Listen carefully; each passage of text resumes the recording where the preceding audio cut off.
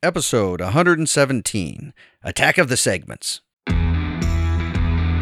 Join us at the table where we talk board games to miniatures and everything in between. The Games We Play with Brian and Chris.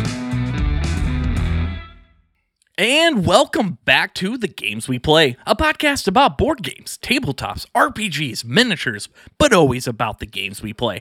I'm Brian, co-founder of The Games We Play and co-host of The Games We Play. With me this week, co-founder Chris. Hello, everyone. Welcome back to episode 117. This week, we're going to be bringing back a bunch of segments that we've done in the past.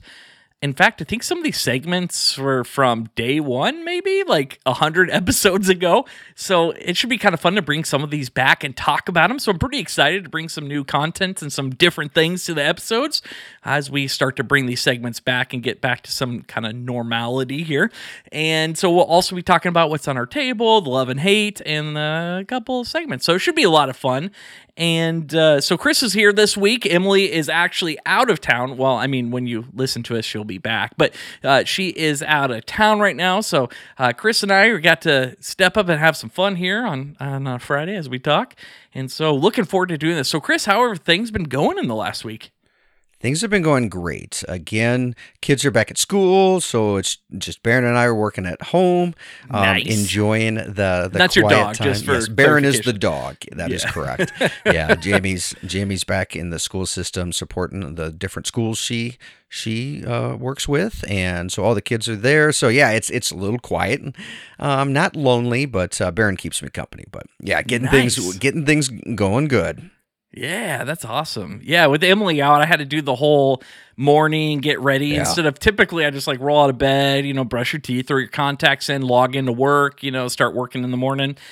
Today, I had to get up a little earlier and get him going and dropped him off of school. I've done it before, so it's not that big of a deal, but it's just a different routine. It kind of throws you off a little bit.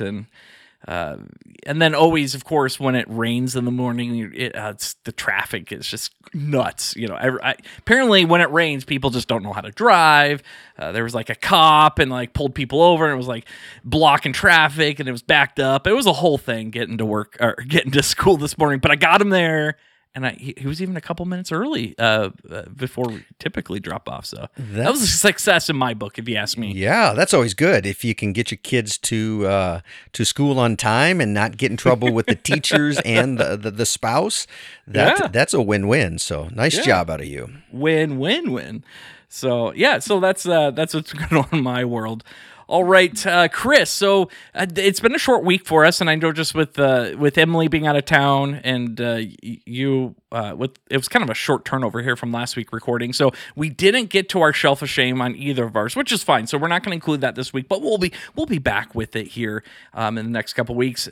And in fact, the schedule might be changing up here a little bit in the next couple of weeks, just because Chris is going to Gen Con. Jealous. Yeah. And is that in 2 weeks now? That is in 2 weeks now. Oh my gosh! Like 2 weeks, you'll literally be there. In 2 weeks from this day, I will be in Indianapolis with my brother Rob, Dr. Rob, and we'll be yucking it up at Gen Con. Nice. So we'll chat offline, but maybe we'll have you on again next week just to even things out. Anyway, so cool. A lot of stuff to talk about here. So let's go ahead and just get into it and start talking about some board games.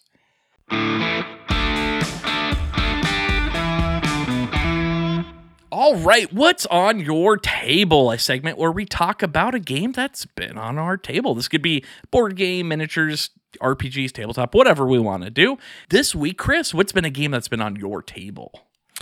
This game is one of my favorites, like little family games. I'd call it a gateway game too as well. Sushi Go Party. All right. Yeah, 2016 game. There is a Sushi Go version and a Sushi Go Party version. I like the party version because this one plays up to 8 players, so we can add more of our family to it. Plays 2 to 8, and it's not even that much more money either. Like, it's worth it getting because otherwise the base is 4 players, right? The base, I want to say, like the regular, just Sushi Go, either 4 or 6, which is tough for a family. Right. But this one, it adds a nice metal tin. It's a little bigger box present, but it's a nice metal tin. It has a game board where you can put the cards on, as well as score trackers, and it allows up to eight players. It's a 20-minute game. It's really it's a nice family game. It's basically what you're doing is creating a sushi meal, and you there's all different cards. You can pick your scoring system, so the replayability of this is phenomenal because you can choose different menu items, which adds different strategies and game mechanics and stuff. Just because of the different combinations. Because of the different combinations. Yeah. So you could randomize it too, correct? Yes, absolutely. Yeah. There's the rules are really great. The rule book is it's just a couple pages, wonderful diagrams, gives you explanations. Pictures, even gives you suggestions on how to play the game if you want certain ways, best for beginners, best for best for challenging. Right. Mm-hmm. So it gives you some setup options really to do, and you can just start with that and go from there and create your own. But really love this game. It's card games where you just basically you get shuffled cards, you pick one and then pass your hand to the left, and as you keep going all the way around, you'll get to fewer and fewer cards. So you pick and play, pick and play, pick and play, pick, play, pass. Pick, pass, play. There's very simple actions to it. You get your cards, you figure out which card you want to pick, you choose it, you play it, and then you pass the rest of the cards, and everybody plays. Yep. And it's very math oriented. You get combinations or this. There's some each turn factors you can score points, or there's cards that you can get to the end of the game that scores you points. Yep. So it's really neat, and I love it. It's really easy to pick up on. Again, it's like a 20-minute game. It plays well with 2, plays well with 8, and just one of those simple games that family, a very good family gateway type game. Yeah, and if you've never played, because the mechanic is technically card drafting, if you've never played a card drafting game, this is probably the easiest one to get to the table if you want to try card drafting. When it comes to mechanics, sometimes, hey, card drafting might not be your thing. Maybe you might not enjoy it. Some people really enjoy it. It's a great game to try it out, see if you like it. And it is really easy to play. The first time I played this, I remember playing with my niece and nephew. They're much younger. I mean, my nephew's now a much older teenager, can drive and everything, and he's in high school, which makes me feel really old. And my niece, she just went into high school too, so she's a freshman. But I remember playing with them while they were much, much younger, elementary age, and they picked it right up, and they really liked it. We played it over and over. And if I recall, then they went, because they were staying with us for the weekend, they went back to my sister's, and they ended up buying it. Yeah. I remember my sister texted me, "What was that game they're talking about?" And so they bought it, and they played it as a family too. So it's just that kind of game, really easy, accessible. It's a game that's actually fun to play with kids. Yeah. Sometimes you get those games where it's just like, oh, it's fun to play, but I don't want to play this 20 times. But it's enough to mix it up, the artwork and just easy gameplay, and it teaches the kids good strategy, and it can be played with adults. I mean, this is a game that we would probably play at lunch sometime. Just a quick lunch or something. Absolutely. So it plays well with 8-year-olds and all the way up through adults. So heck, pull it out at a family gathering, Thanksgiving, Christmas, something like that, and it's quick. I don't know about you, but at least with my family, as there's still a lot of young kids and older kids, when there's big family gatherings, sometimes the parents don't have that luxury to be able to sit down and play an hour game, but they might be able to play 15, 20-minute game, and then they could go and help, with their kids, and then come back a little later. And it's not a big deal to get those games in and be able to play games. Yep, and this is one of the to teach a new person to hobby style games. It picks up really quick. Yeah, and it's super cheap. We had given our copy away. I just picked up Sushi Go Party. I think it was like a ding and dent, like the 10 was dented in, whatever. Yeah. $10 I got it, so it was like super cheap. Yeah, so. it's a $20 game, $21.75 on Amazon. You're gonna find any hobby game store. You'll find the Sushi Go Party. It's by Gamewright, which Gamewright does a lot of fabulous family and kid games. They're known for that genre, but very, very good game. Highly recommend it. Sushi Go Party. It's what's been on our table. Yeah, that's a great one. All right, the game that was on our table this week is Copenhagen. I think we've talked about this on the podcast. Maybe once, like a really long time ago, maybe. So Copenhagen is a game by Queen Games, and what this might my ignorance here, but Copenhagen is the Danish capital, I think. Is that right, Chris? Looking it up. A few moments later. I was into it. It is the capital of Denmark. Oh, boom. I knew it was something in like the Netherlands area. I didn't want to sound really ignorant. Anyway, the stereotype dumb Americans and not knowing stuff. It's actually kind of true. But anyway, so Copenhagen it's one of these polynomial tile placement games where the pieces are in Tetris polynomial shapes, right?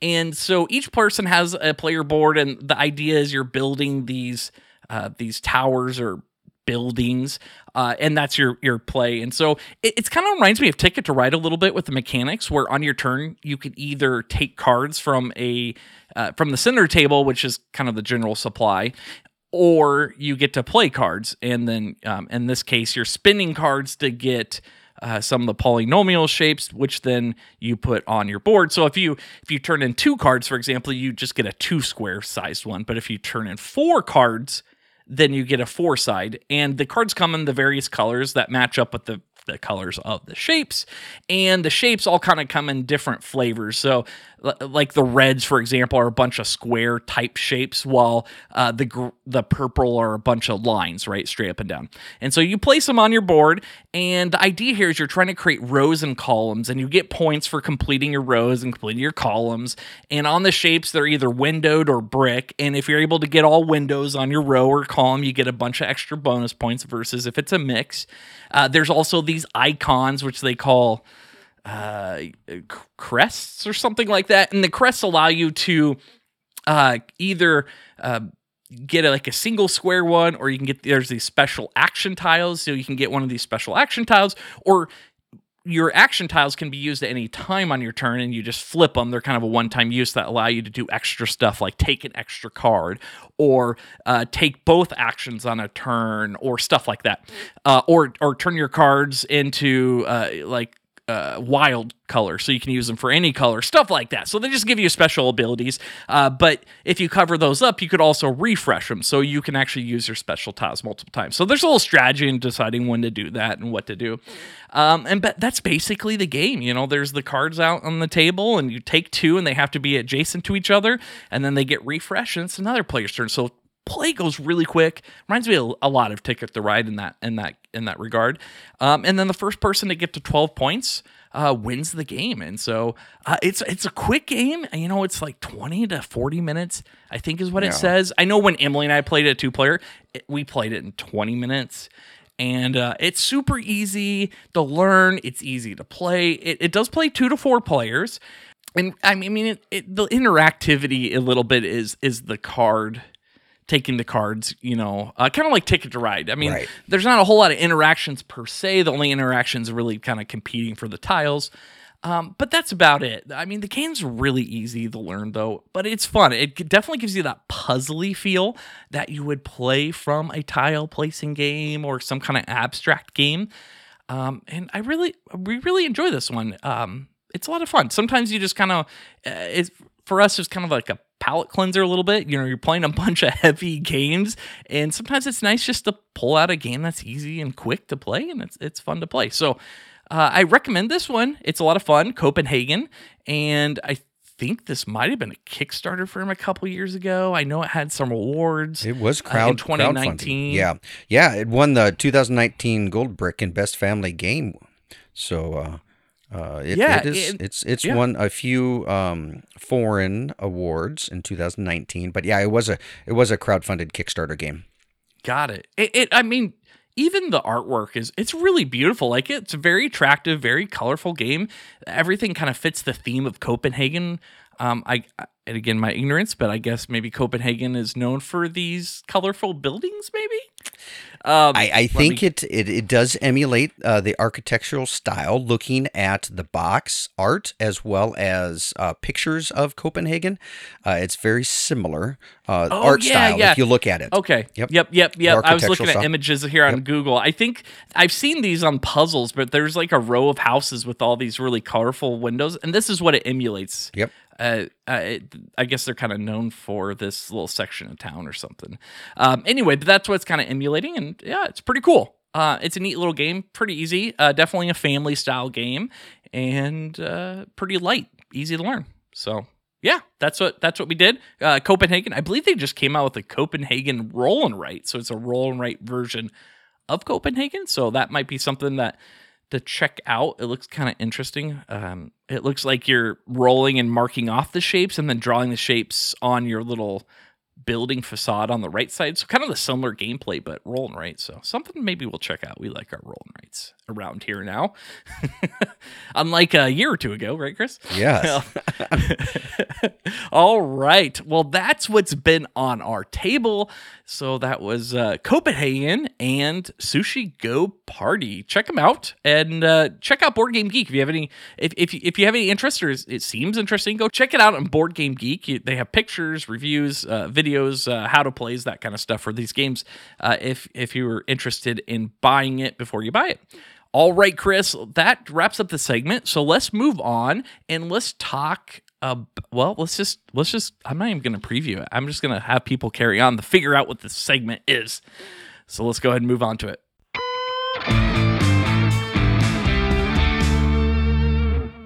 All right. The segment we're bringing back is Gateway Game of the Week, which implies that we do this weekly, but maybe we should start doing it weekly.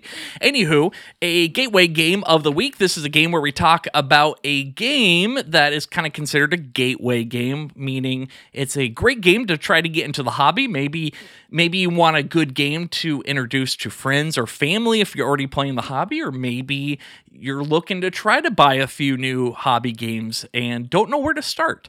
These are these type of games that kind of check that off. They're great games that are going to be really solid.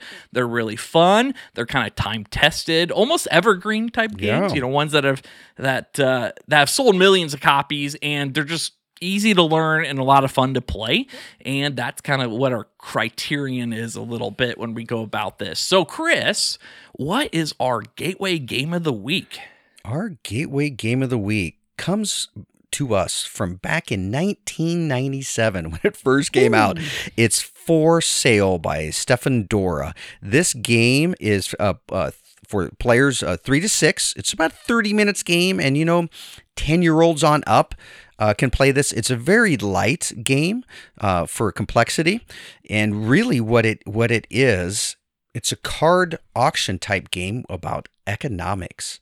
Buying and selling houses. Which sounds like it might be a difficult game or might be complex, but it really is not. It's a quick game. I mean, wait, you said 30 minutes or so? Yeah, 30 minutes. Quick. When we play this every time, we get 2 games in. It's one of those things. Yeah, it's almost one of those games you need to play a second game. Not that it's hard to pick up the first time or understand how to play, but sometimes how you see a game play out, your strategy definitely is like, oh, maybe it wasn't worth trying to get the highest card or bidding that much. Like, oh, I ran out of money. And so I usually see a huge swing when I introduce this to new people where they go like super conservative or super risky or like super like gung-ho, just buying as much as they can, like spending like huge amounts of money. And then usually the second game is always a huge swing back the other way, depending on what they went. It's kind of funny to see how that plays. But every time I play this, that's what new players do. But it's still fun. It's a great game. So Chris, if somebody has never heard or played this before, how does this high level, how does this game play out? High level. So this is an auction bidding type game. And the premise is that everybody starts off with a set of money, and you're going to buy properties. There's property 1 all the way up through 30. And so what you're going to do... Sorry, I don't mean to interrupt you, but the funny thing is like property 2 is an outhouse, for example. Property 30 is a space station. So it goes from... So it's kind of funny. There's even like box. A cardboard box in the alley. Yeah. So it's just kind of goofy and silly. It is.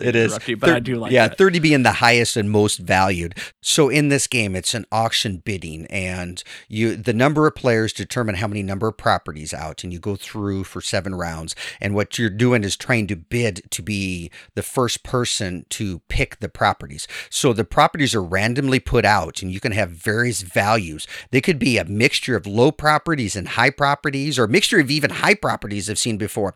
So there's tons of strategy of trying, do I want to be the highest bid because there's the 30 card out there? Or maybe do I want to slough off and get second because that 28 or 29 card is out there too as well with the 30. And I don't want to spend all my money for that 30 card and I can still get a great card. Or do I just want to pass and get that low card and take the lowest card? So basically you're bidding on the order of selection of the properties per round. And you do this, you rinse and repeat each round until all of the properties are gone. And so now people have cards in their hands that are the properties you purchased. Now what you're going to do, the second phase of the game is selling those properties. And what they are, there's checks that come out. And they range from $0 to $15,000. And there's mixtures of in between. And there's randomized numbers. So you shuffle those and do the same kind of step what we did at first round with purchasing. Now we're going to sell those. So you set out the X number of checks, depending on how many players out. And you use your cards to you sell your property. The highest number gets to pick the first for the checks. So do I want to use my 5 this round because there's a bunch of low cards? Do I want to save my 30 for later on when those 15 start coming out? Or, hey, you know what? I've got a 20. That's pretty high, but I want to save my higher cards. I can play my 20s down and get some of those 10,000 checks out there. Stuff like that. There's a lot of strategy in this. Because it's simultaneous. It is simultaneous. For that second round. Like everybody picks one side or picks one hidden. And then it's like 1, 2, 3, flip. And then you go down from highest to lowest. And that's the tough thing because if somebody plays the 30 and you play the 29, the 30 gets to pick up the highest one, which hopefully is the 15,000 because that's highest. But let's say it drops down to 10,000. It's like you just spent that 29 to get 10,000. And so there's a lot of little mind games and strategies. Sometimes you have to remember who has the highest ones and know what's left that hasn't been played. Right. And so there's definitely a little strategy when it comes down to it. And it doesn't mean whoever has all the highest ones is going to win the game because that's not the case at all. Because in the first phase, if you run out of money, you're always going to be the last person essentially to get them. And so you're going to have maybe a couple high ones and then all low ones. And so there's a lot of strategy comes in. Sometimes those mid ones can have a lot of value where you can chip away and get a bunch of like 9s and 8s for really super cheap. Yeah. And but it all depends on what comes out. If there's a whole group and they're all like 8 and 7,000s, you could play a 1 and still get an 8,000. But then you could have groupings that have zeros in them. If you play 1s, you're probably going to get the zeros. And so it's a lot of fun with the strategy. And it comes out where everybody reveals it's like a lot of hoot and hollering, if you will, or like, or cheering. And it's fun. And how you win this game is by having the most amount of money at the end. Money consists of 2 things: the checks that you sold the properties for, and any remaining money from the bidding phase, phase 1. So anything you didn't spend that term actually counts towards the victory at the end. So you can save some money that way and have a couple extra at the end. Mm-hmm. So. Yeah, it's a fun game. Anytime I introduce a new person, they take a little bit and try to figure out the strategies. As soon as we're done, they're like, dude, I want to play this again. Because they pick up what they're like, oh, I want to do this differently. And we end up playing this at least twice. Every time I introduce this to a new person, there's always like, hey, can we play this again? I know what I'm doing now. Yeah. Yep. That's cool. Yeah. And it does look like, I should mention here, is there's a new version it's coming out called For Sale Autorama that's coming out in 2021. It's a version of auto sales.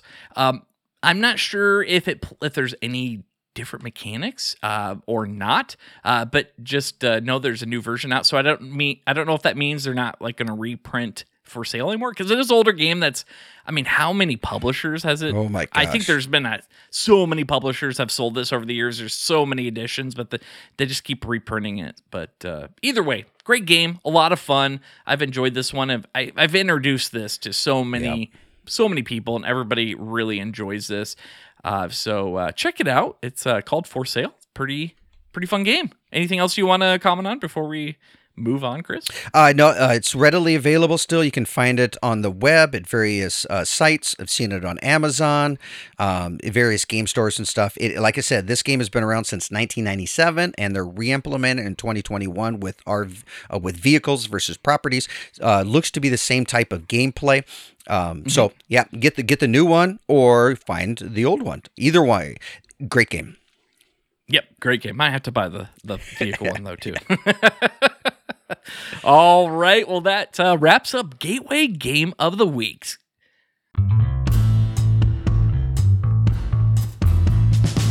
All right, another new segment we're bringing back. I think this one again is a segment we haven't done for almost 100 episodes. Yeah. So over a year, almost 2 years. Anyway, so this segment is called You Should Try. So this segment is a segment where Chris and I both talk about a game that we picked from our library that we think is exceptionally good or really good that we really enjoy playing. And this one, it could range from a rather complex or crunchy games, if you will, or to lighter games. So it's kind of the wide gambit. But a lot of these games are typically really solid, really fun games because we wouldn't be suggesting you try it if it wasn't. And so that's kind of the segment, kind of our criteria there. So Chris, yes. What is a game that you think that our listeners should try? This is another Game Right game coming up. I'm speaking of. It is called Forbidden Island.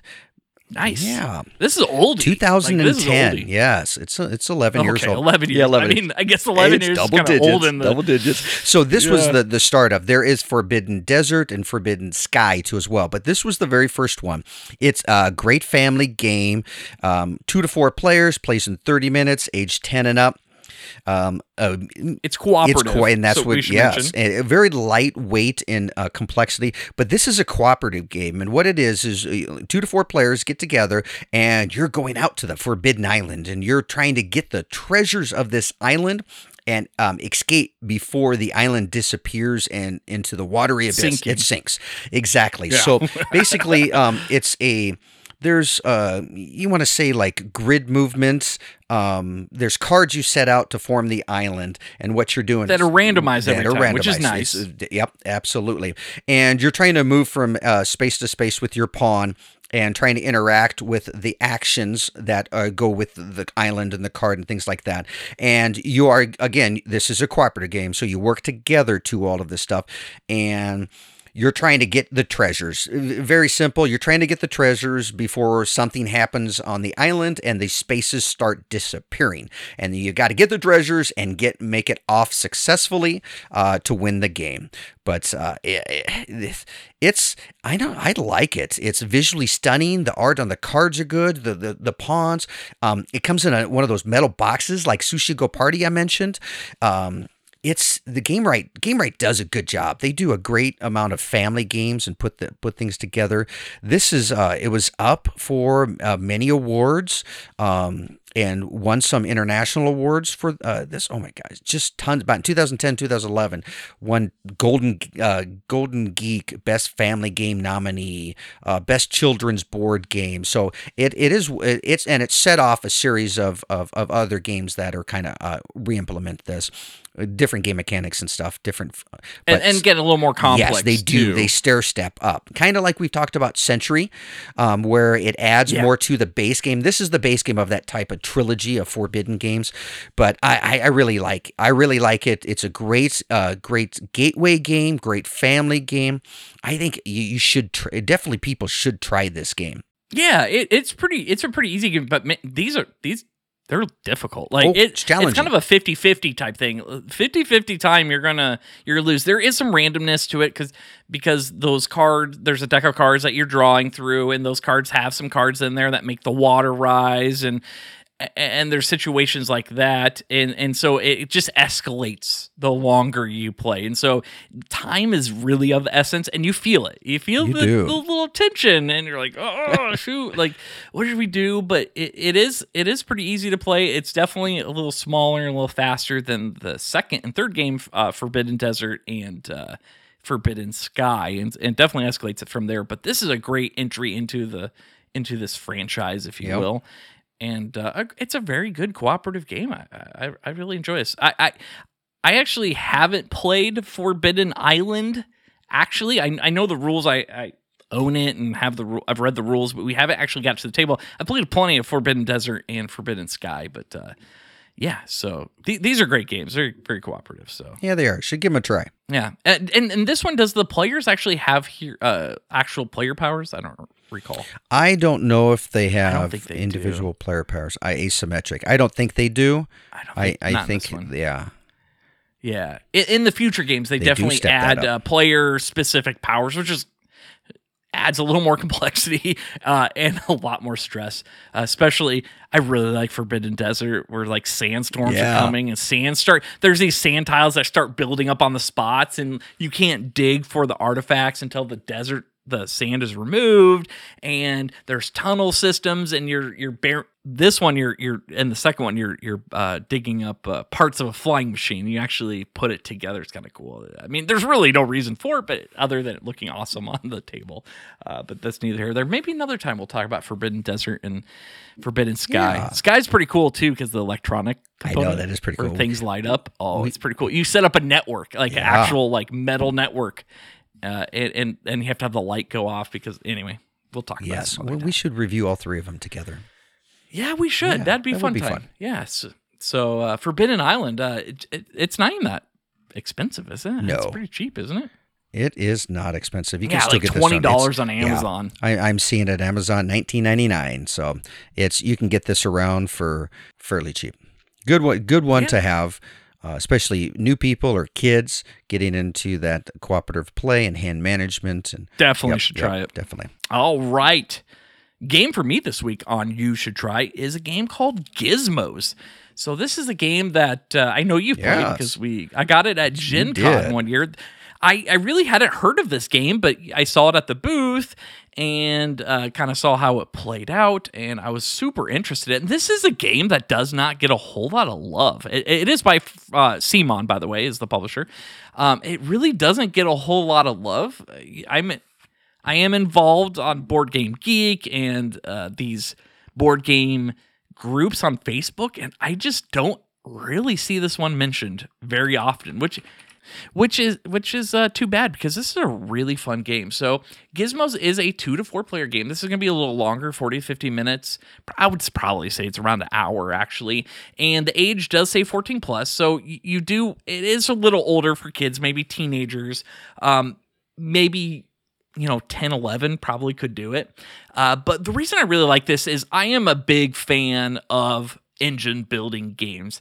Where everybody kind of starts on the same foot, and as the game progresses, you're acquiring new cards or new abilities or something, and you're stacking up this ability, so as the game goes on, you're able to do more things and be more efficient with your turn. And that's kind of a rough definition of engine building. How this game plays out actually is kind of unique in the fact that there's this 3D... What would you call the thing that the holds the marbles, Chris? Like a device, dispenser almost? It's like a tower dispenser. Yeah. The way it is. It kind of has a hopper on the middle top that you throw marbles into, and then it kind of goes down a chute where you can collect the marbles like in front of it, and you can only see so many. Think of Kerplunk without the spikes. Yeah. It kind of similar. But you can't see. No, it randomizes. It's It's a dice tower kind of aspect, and as you pull but marbles. It's a marble tower. Yeah, it's pretty cool. It really and is. They come in the marbles come in 4 different colors. And the colors mean something. The colors do mean something. So how the main portion of this game plays out is there's multiple actions that are available to you. And so on your turn, you basically take one action, then you resolve it, and then it's another player's turn. And the idea here is you're trying to build up currency, and the currency in this case are these marbles to buy new cards that are available out in the market, out in the center of the table that is available for everybody. And so they have different requirements for cost. It might be 2 marbles or 3 marbles, 2 of this color, 1 of this color, whatever. And so you turn those in from your bank, and then you get the card. And what these cards do is they fall under one of your actions. And so they allow you to upgrade those actions. So some of the actions might be as simple as take 1 energy marble from the dispenser to your storage, right? Your storage is where you keep your marbles, which by the way, they handled that really well. To store your marbles, there's a cardboard ring that you put it in so marbles don't go flying on the table or rolling out of your area. Very, very nice, simple way to handle having marbles as your collection. Kudos to whoever designed that. Anywho, so that is one of your actions is pick. Just take one energy marble. Well, as you collect cards, you might be able to upgrade the pick that allows you to combo things and that have triggers typically. And the triggers might be, hey, if you pick a red marble, well, now you can do this other thing. And so it starts to create these combos where you could get some really ridiculous ridiculous engine going where you just do one action that triggers this card and then triggers this card and then triggers this card and triggers this card, and your action ends up being, instead of just getting one marble, I'm getting 5 marbles and allowing to build and file and do research, and it's a lot of fun. It is a little more on the complex side of learning the game just because there's a lot of terms with the actions. There's a lot of comboing and sometimes just figuring out how the comboing works with the symbology because there's a lot of symbology on the cards. But once you get that down, it actually is pretty easy once you learn the symbology. And it just feels really good because even a couple turns in, you're already have upgraded actions. You're already able to start doing more things. And it just gets the ball going, no pun intended, rolling quicker. And I really enjoy it. It just hits a sweet spot for me on engine building, and I just love engine building. Plus, just the presence, having marbles, the dispenser. It's just really cool too. Really cool game. So I really enjoy this one. A lot of fun. It is a little more on the difficult side to teach people, but once you learn it, it's a lot of fun. Yep. I remember busting this out at Gen Con in that hotel or hall where we you, Corey, and I and BG. So and we had to build it. I know, just getting everything out. That was a lot of fun. It was a lot of fun. Yeah, once you build it, though, like you keep it pretty much together, and it has really nice storage in the box that just puts everything. It's easy to set up. It's easy to put away. Pretty good in that regards. But yeah, it's a lot of fun. Good game. A lot of fun. Good game. Yeah, so that's a game you should try. Check it out. It's a little more on the expensive side, but you just get a lot of components because the marbles, the tower, a lot of cards. There is definitely replayability because you shuffle in certain cards into the highest tier, and so the strategy does change depending on what comes out at what time. But a great game that I really love playing, and definitely will keep in my library for quite some time. So that is Gizmos. That's Gizmos. Check it out. All right. Well, that wraps up our segment of You Should Try.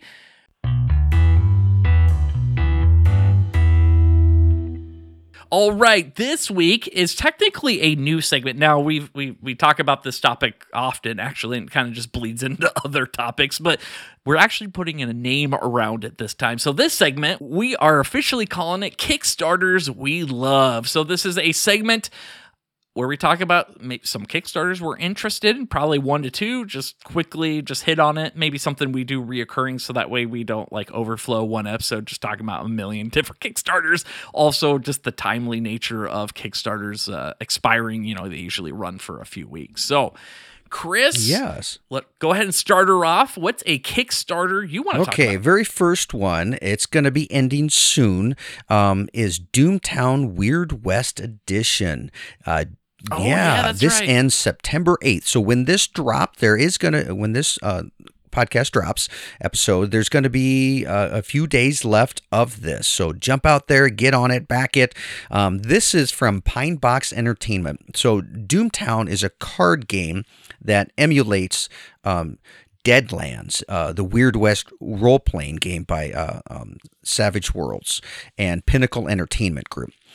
But this card game actually came out a while ago under AEG, and then they stopped it. And then Pine Box Entertainment actually formed from a community set of fans who loved this game. So they developed the company, worked with AEG to make some expansions for it, the last 4 expansions, I want to say.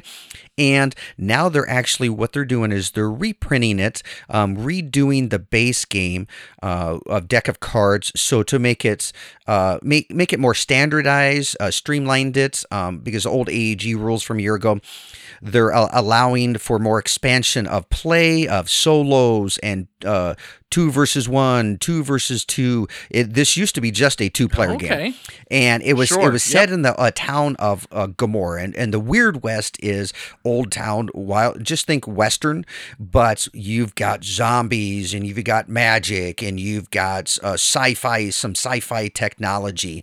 It is really cool, and with this revision, they're expanding it outside of Gomorrah to other towns like Tombstone and Deadwood. And so they're revamping some of the names, how they're playing it, some of the gameplays to make sure that all of the old cards, they fit well.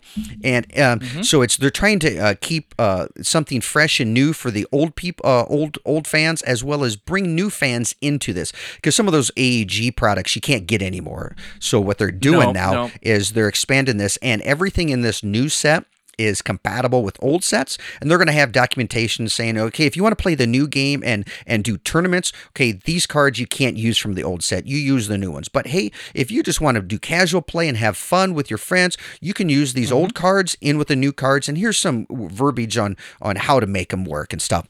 But it looks really cool. I love this. I have the old AEG. I got a hold of it cheap from Miniature Market. There's clearances of the old AEG stuff going on. They still have some around. You can find on eBay if you want to get all those old stuff. But actually, this new Kickstarter one actually has the ability to buy the old AEG stuff if you want in the Kickstarter. But nice. Yeah, I like it. I love the Weird West theme of just the the cards, the gunslinging poker guy who has magic and just that kind of stuff. and zombies in it, and then cool. there's some spirits and undead type kind of bits, and I love that. And the role playing and the card game is really fun. The card game is very strategic. When I first got introduced to this at Gen Con a few years ago, I actually played and was introduced to the game at the Pine Box Entertainment booth by one of the developers of the original game with AEG. Oh yeah, that's right. And I sat down. I literally just spent a whole day in their booth just playing and stuff, and it was so much fun. And it got really hooked on this. It's a highly strategic game. It's about area control and influence. And it's a little complex to learn. It is higher on that aspect, because you've got there's victory conditions, and you got influence. And if I get my influence of my dudes, how I could play the law dogs, or I can play some criminal groups, or there's different groups you can play, which has different asymmetrical powers. And what you do with your dudes try to take over the town. And if you're the law dogs, you got to get influence and take over possession. It's too much to get into now, but I'm really excited for this project. I'm glad they're doing it. I'm glad they're revamping it. I just love it. So people jump on it. Check out Kickstarter, Doomtown Weird West Edition. Very nice. Very nice. All right. My game that I want to talk about, and by the way, when we say Kickstarter, I guess maybe we should just call it crowdfunding, because now that there's branching off some more crowdfunding ones, specifically the company that made Nemesis, and a bunch of other games. Awaken Realms. You're correct. Yeah, they created their own crowdsourcing platform, actually, and so there's a lot of games coming there, so I shouldn't, and there's Indiegogo and some other ones. Anyway, so the game I want to talk about that you should check out, because this looks real interesting, and it does, by the time this podcast comes, or this episode comes out, you'll have a week left to take a look at it, but it's called The Gardens, Take a Walk in a Park. I think the Take a Walk in a Park, it's kind of like the tagline, but it's called The Gardens, and so this one kind of caught my eye just because of the art style. It's a very beautiful looking game, really nice art style. It's set in Australia, because actually the publisher and the developers and people are in Australia, and so kind of it's, I think, set in the Sydney area. I guess it doesn't really matter, but essentially it's a modular game where instead of tiles, you have cards. And so it's kind of a similar approach to some of the other games we've talked about today, where there's cards out in the middle, and there's some drafting. And what these cards are made up of are things that you would see in like a botanical garden, so like trees and flowers and stuff. And they have paths, and there's fountains and whatnot. And so you're you're drafting these, and then you're placing them on a main board or on your board, and then there's meeples that you're moving that are walking through the park as you move them along, and depending on combinations and what the meeple sees, I think is what this says, you score points, and so you're just tracking your points and going up. It reminds me a lot of Corolla. Have you played Corolla with the elephants, and you're placing tiles, and then the elephants move onto the tiles that you play and stuff like that? I have not played that. Okay. It kind of reminds me of that, but a little more expanded with a lot more like garden type stuff, like trees and stuff like that. Anyway, so it's modular, so every time you play it, it's going to be a little different just because of the cards that come out and how you can set up the game each time. So there's some replayability. It just looks like a really puzzly, interesting kind of game, kind of a chill type game, one that's not going to be that's not going to be super complex, but at the same time offers strategy and kind of gets that puzzly feel where you're trying to, build up your gardens and score points better than the other players. But man, check this one out. Just the artwork is really stunning. It looks really great. It does look like on the Kickstarter, depending on what level you have, there's like a little mini expansion where they're throwing in like little monuments that come with like little wooden 3D things. And then also, if you pledge, it looks like it comes with a roll and write version of the game. So the same kind of artwork, but instead of playing with cards and everything, you just have a pad of paper and a die, and you're just drawing the paths and stuff like that. And so that's kind of a nice little combo for backing this. So check this one out. It looks really interesting. Really great artwork, like I said, and kind of that puzzly, chill type of game. This is a game that I know like Emily would love, and we would love to play. And it does play 2 to 4 players, so it would fulfill that. And plus, it comes with a roll and write. I mean, come on, hard to throw that out there. So I don't know what the conversion is here for Australian to American dollars, but the lower pledge that just comes with the base game. They actually have the conversion on here. That's nice. So the first one's like $26 for US. To get the mini expansion, the roll and write, and the base game would put you at $42.50. So that's not bad for really three games in one, if you will, or a game and expansion. So plays in 30-45 minutes. So they say 10 plus on it. So definitely check this one out. Has a week left, and it's called The Gardens. All right, well, that concludes our Kickstarters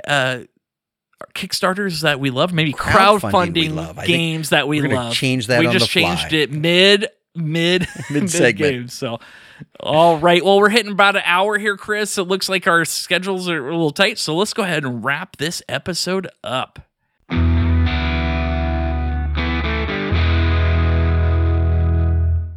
All right, Chris. Well, that was episode 117. Had a lot of fun talking about a lot of good games.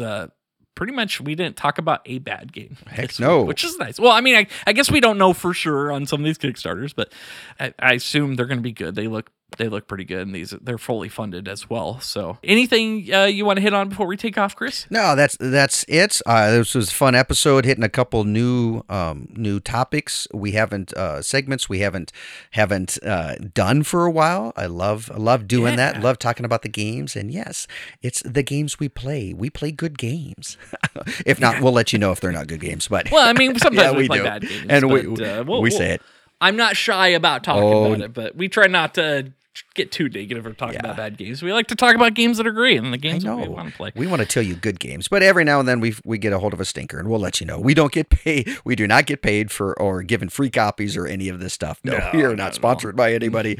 This is out of the pure love and kindness. I mean, unless somebody wants a sponsor, I'm not going to turn it down. I mean, got to pay the bills.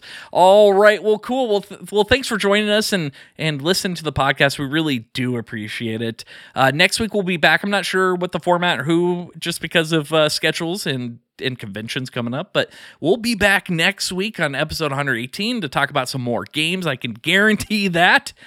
But until next time, from the games we play, I am Brian. And I am Chris. And keep on gaming. Join us at the table where we talk board games to miniatures and everything in between. The games we play with Brian and Chris.